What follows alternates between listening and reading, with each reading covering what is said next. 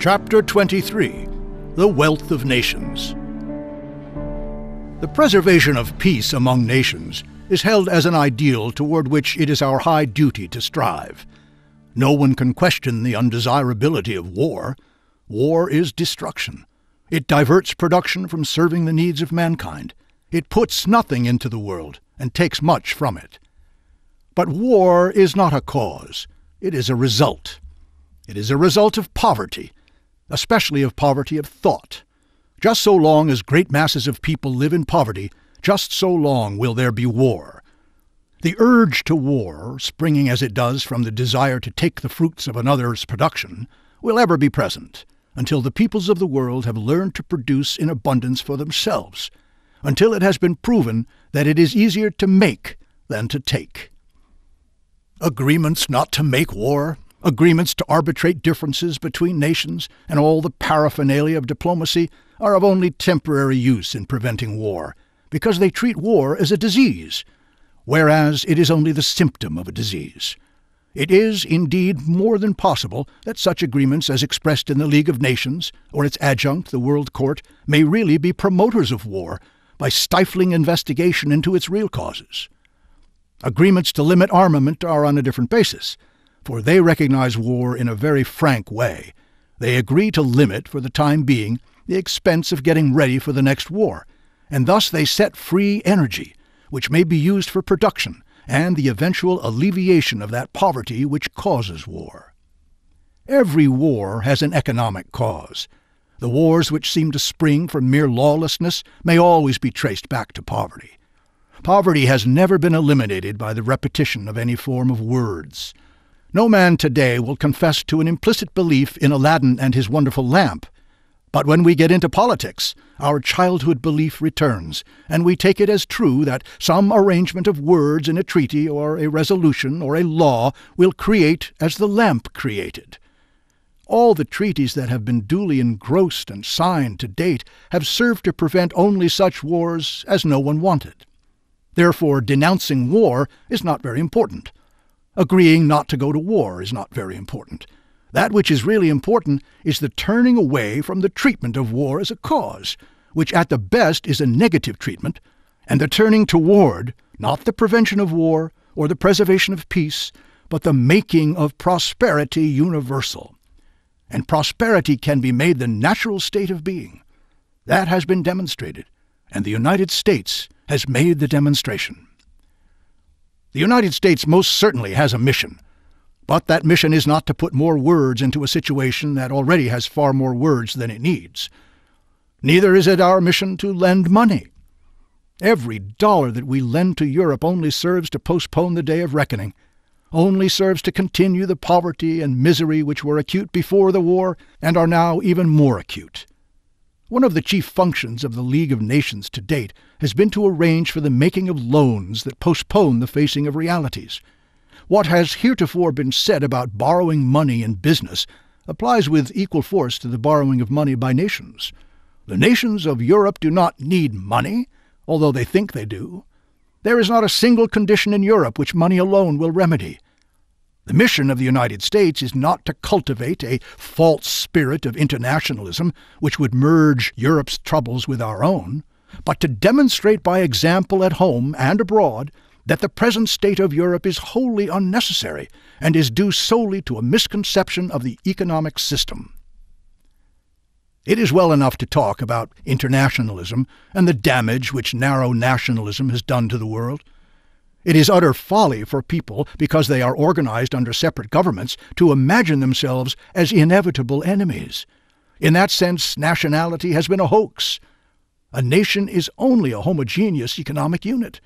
If it is not homogeneous and cannot be efficiently governed, then it is not a proper unit. Sometimes what ought to be an economic unit is split into two or more parts. We have long since learned that our state lines are not economic boundaries, and we pay no attention to them. But Europe sets up political boundaries, and then tries to make economic boundaries out of them, with disastrous results, as for instance Germany and France. But to insist on Americanism is not to insist on a narrow nationalism. The essential principles of Americanism are the goal toward which all civilization is striving. This is not said in any bombastic way, for the principles were born before the United States. The United States was created as a nursery in which these principles could be brought to full growth, that all the nations of the earth might see, and seeing know, the practical nature of liberty in all things. The mission of the United States is to give a demonstration to the world of the reality and endurance of certain principles. War will never be stopped by the pacifists, and peace will never be won by the war makers. As long as there exists on earth the warring type of mind, and it has instruments to execute its purpose, war is possible. But, as was shown in the last war, the military strength of the peaceable, the non-war-making nations is greater than that of the war-making nations. War, as a method of accomplishing anything, is now resisted, and in the future will be more and more resisted, until even the war-making mind will learn its futility. Can you imagine the United States starting a war? Can you imagine the United States refusing to crush a war started against it? It is not our well-known inclination to peace that guards us. It is our well-known disinclination to stand for anyone disturbing our peace. Pacifism is an excellent doctrine if preached to those parts of the world where the war-making mind is rampant. To arm the bandits of the world and disarm its law-abiding citizens is not the way to stop international hold-ups. Counseling the decent citizen to disarm himself as an example to the thug indicates unfounded confidence in the thug's susceptibility to Christian example. It is just a pious fiction. Militarists are helpless to bring peace. They are specialists in force, just as pacifists are specialists in sentimentality. The people are not going to become as soft as pacifists would like to see them, nor as hard as extreme militarists desire, but they are going to excel in the strategy of common sense. The fact that our people are not war starters is not going to prevent them from being war stoppers, and such effective war stoppers that war starters will hesitate. What we have most to fear in the lessening of our effectiveness is the taking of political promises as substitutes for thought and work. The largest single cause of poverty in Europe since the war has been the abject dependence upon government to do what government cannot do. The irony of this system is that the government which adopts it must continue to do more and more, and as the demand for more increases, the ability to do anything decreases, for there is nothing in government that does not come from the people. And a people in whom the spirit of self-help is killed contribute less and less to that which they desire, until in the end both people and government fall into a common helplessness. When Russia performed that amazing right-about-face and abandoned official communism for a partial return to private enterprise, it simply testified to the indispensability of self-help to any people. Government can create a monopoly, but it cannot create a supply. It can arbitrarily fix prices, but it cannot create buying power. It can apply promise poultices. It cannot enable any business to stand on its own feet. Legislative action simply gives protection to defects and keeps them in existence. The strength of the United States lies in the fact that government aid to business and agriculture has never gone far enough seriously to affect the independence of either industry or agriculture. It is fortunate in some respects that so much governmental energy has been given to fighting business. Business never had a chance to get soft. We have had, it is true, the tariff, which perhaps was an aid before we had any real business, but it is a noteworthy fact that none of the really great businesses of this country, those which strive to their utmost to render service, have arisen because of the tariff, or stand in the slightest need of its protection. Those businesses which claim that they need tariff protection will usually be found to be backward in method, producing poor stuff with ill-paid men. And this is inevitable, because they have not had on them the pressure to do better. And instead of creating markets for their products among their own employees, they have been satisfied to sell to limited markets, or to take advantage of the artificial, tariff-created, high-priced market at home, to sell at lower prices in foreign countries. One of the great steps which the United States might take would be to wipe out all tariffs on imports. That would be a real contribution to the world, and also it would be a real contribution to American industry. The whole world outside the United States has not the productive capacity to supply our wants. In only a few industries could foreign manufacturers sell below home manufacturers, except where our prices for home consumption are stupidly high. In the cases where it would be necessary for us to make lower prices, we should be benefited, for these are our low-wage industries, and competition would force the reorganization and replanning of these industries. And then, as has been previously explained, they would have to pay higher wages, and this would mean increased purchasing power and consumption. We have now the capacity to absorb almost limitless quantities of well-made, rightly priced goods. The world would be benefited by having to sell to us on a straight competitive basis, for then they, too, would be forced into the volume which makes for high wages. Industry abroad grew up differently from ours. Great Britain, being the first of industrial nations, could export practically all of its products to the non-industrial nations. And also it built up a great sea transport system, because it had the men to make the ships and sail them. A tariff would only have clogged its operations, and it had no need to create a home market because, being first in the field, it had no competition. When Germany turned into an industrial state, it evolved an elaborate program of state aid to industry, both by tariff and subsidy. And now, since the war, all the nations of Europe have tried to further their industries somewhat on the German plan. It has been taken for granted everywhere that industry must look for its well-being not to the people at home, but to markets abroad, and hence the maze of tariff walls, of export and import licenses, of government help and regulation. In fact, one finds abroad everything but production.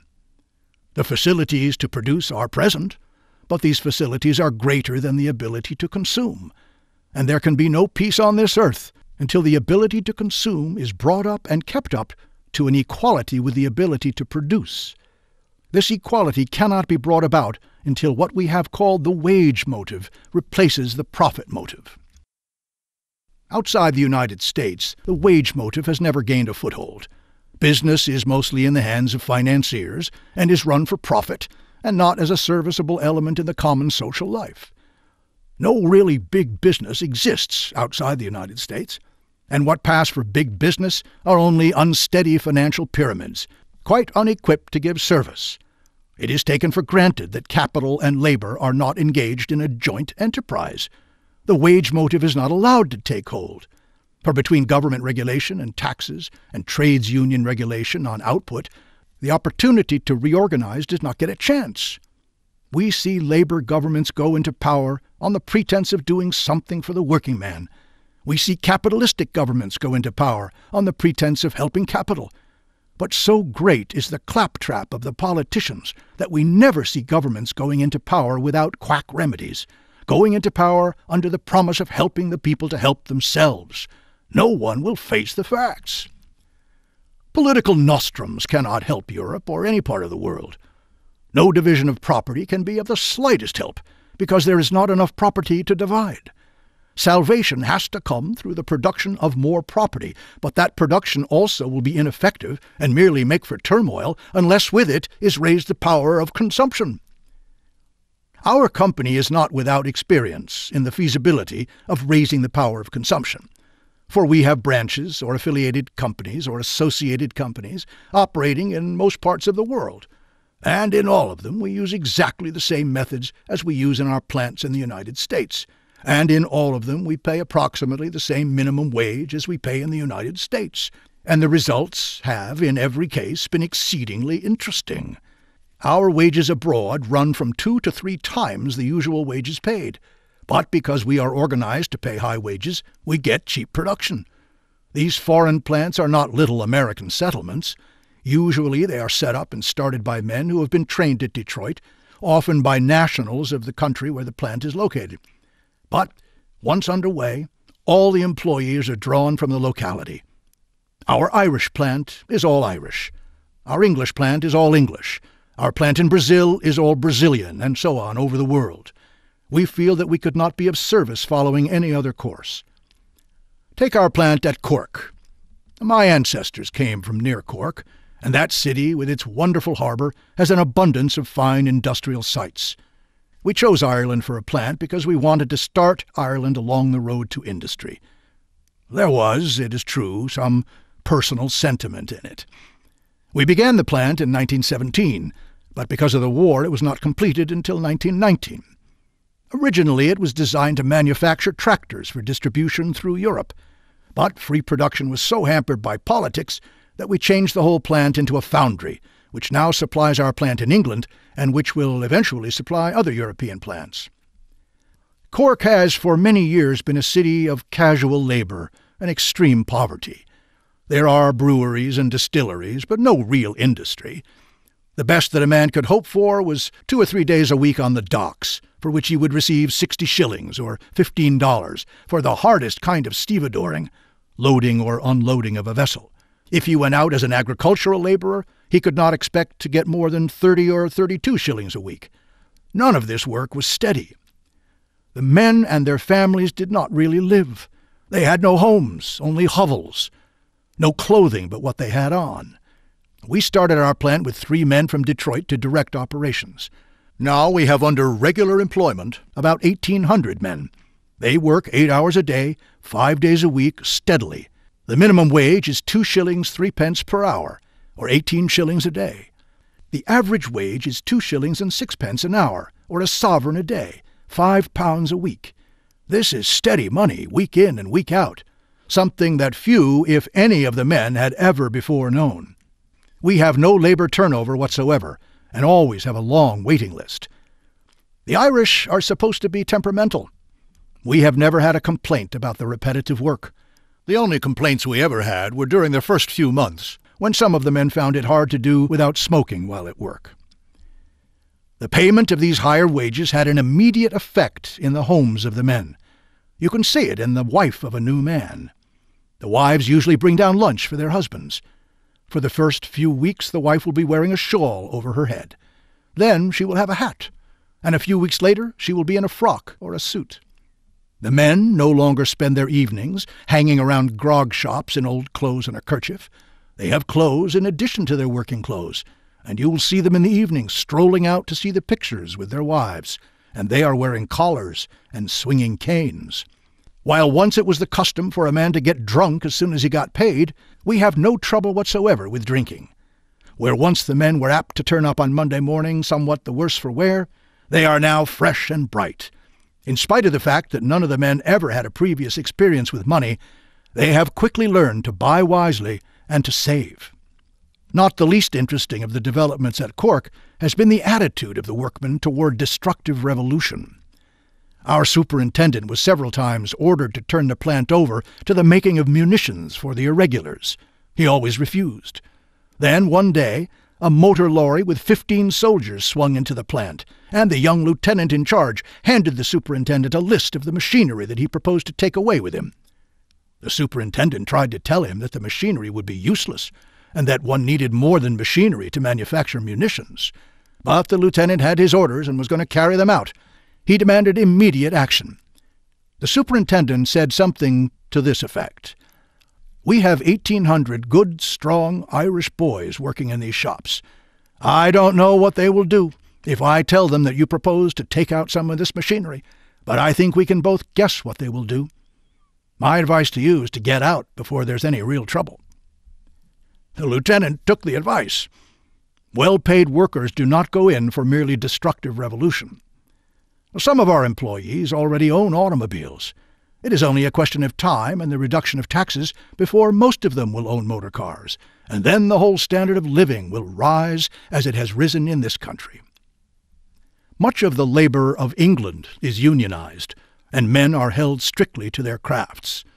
We have no crafts in our industries, and although we are not opposed to unions, we have no dealings with them, because there is nothing that they can furnish to aid us in our management. We pay higher wages than any union could demand for its members, generally. We have steady employment, and we are not interfered with. The standard of living among our employees in England is high. The men do good work, and our costs are low.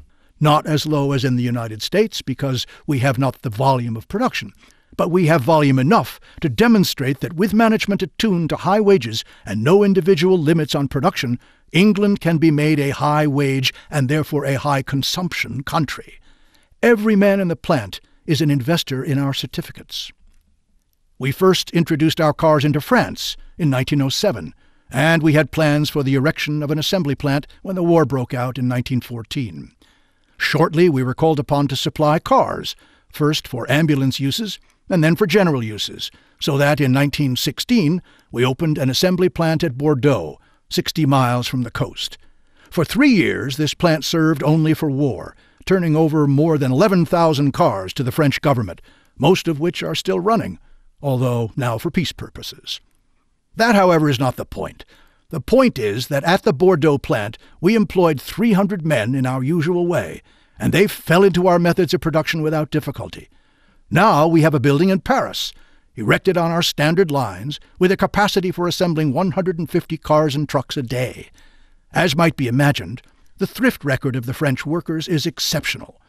The industrial workers of France are supposed to be socialists. We have heard nothing of this in our plant. In Copenhagen, where we established a plant in 1919, we met for the first time a labor government which regulated hours, wages, and conditions of work, and practically made union regulations a part of the law of the land. We hired barbers, preachers, blacksmiths, plumbers, unskilled laborers, and whoever applied, and put them to work side by side on the machines, as has been our custom everywhere. We paid a minimum wage of what corresponded to $5.25 in the United States, with some of the men getting as much as $1 more. Our superintendent was asked to classify the plant according to law. Each shop had to have a classification and go under a certain scale. We were paying far above the ordinary scale. We could not classify. We could not qualify as a blacksmith shop, which was the nearest classification. And then, too, the men who were not blacksmiths objected to being forced out of good jobs. Our plant was put there to serve, and does serve, but it could not have served had it been forced into an academic classification. Our experiences at Antwerp, at Rotterdam, at Barcelona, and at Trieste have been quite the same as in other parts of Europe. We have found everywhere men willing to work consistently for the wages we pay, to work so well that we get cheaper and better results than do those in the same territory who pay lower wages. And everywhere a higher standard of living has come with the higher wages. But everywhere the governments step in to put many of the products of the worker above his purchasing power. For instance, our touring car sells in one country, solely owing to government charges, for about 2.5 times the price in the United States. Such taxes not only stifle consumption, but they create an army of non-producers. Our branches in South America tell the same story, of wages and progress, except that most of these branches have gone into territory that never before had other than the crudest of industry, and hence we had to draw our workers from unskilled peons, with the exception of the branch at Buenos Aires. Our other South American branches are at Santiago, Chile, Sao Paulo, Brazil, Pernambuco, Brazil, and Montevideo, Uruguay. We cannot pay our full standard forward wage in any of these countries, because the high purchasing power of the dollar would make wages as paid in the United States grotesque. We shall raise wages as the countries build up. Paying regular wages to people in countries which are entirely new to industry was an interesting experiment, and more interesting still has been the watching of what the automobile is doing to such countries.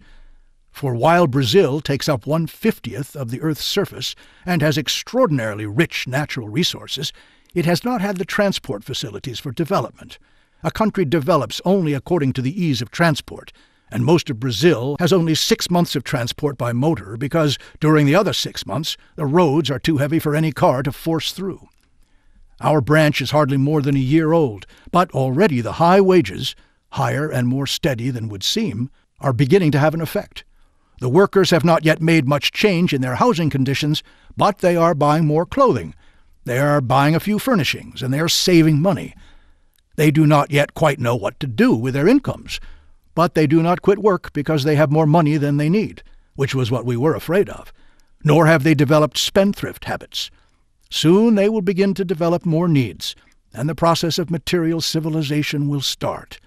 The automobile will make a great nation out of Brazil. The natives, though totally unused to machinery of any kind, or to discipline of any kind, fell very quickly into the work of assembly and repair. They seem to learn quickly, probably because they can see a good reason for learning. The Orient, too, is awakening in many directions, and, as has been said in a former chapter, we have no more ardent students at Detroit than those who come from India and China. These men see that the only salvation of their countries lies in the introduction of power, so that a home-consuming market can be built up. They resent, and rightly, attempts to exploit their starvation labor by foreign capital. But they are anxious indeed to learn how to do it for themselves. We can help the Orient only by establishing industrial institutions on modern lines, which means that these institutions will create their own markets through the payment of higher wages. Road building goes on everywhere. The automobile is the greatest modern source of roads. The formula for getting good roads is first get your automobiles. It is not good roads that have brought automobiles, but automobiles that have forced good roads. It has always been said that the caste system in India is an absolute bar to development. But in our schools we have Indians of all castes, and they work side by side, apparently forgetting that they ever heard of caste. What they may do when they return to India is another matter, but if they can forget caste while working for us, then caste is not as powerful as it is represented. But of what concern are these comparatively trivial incidents of work? They have about them no pomp or circumstance. What difference does it make to suffering humanity if a man in Cork who used to wear a kerchief about his neck is now wearing a collar? Changing from a kerchief to a collar is only a symbol. But it is an important symbol. It denotes that one man has been assisting in production, that he has helped to bring something into the world, that he has made the world a mite richer. Political action cannot construct. It can start destruction, or it can try to hold things as they are, which is only destruction by slow process, for life cannot be made to stand still. What the world chiefly needs today is fewer fervent diplomats and politicians, and more men advancing from kerchiefs to collars.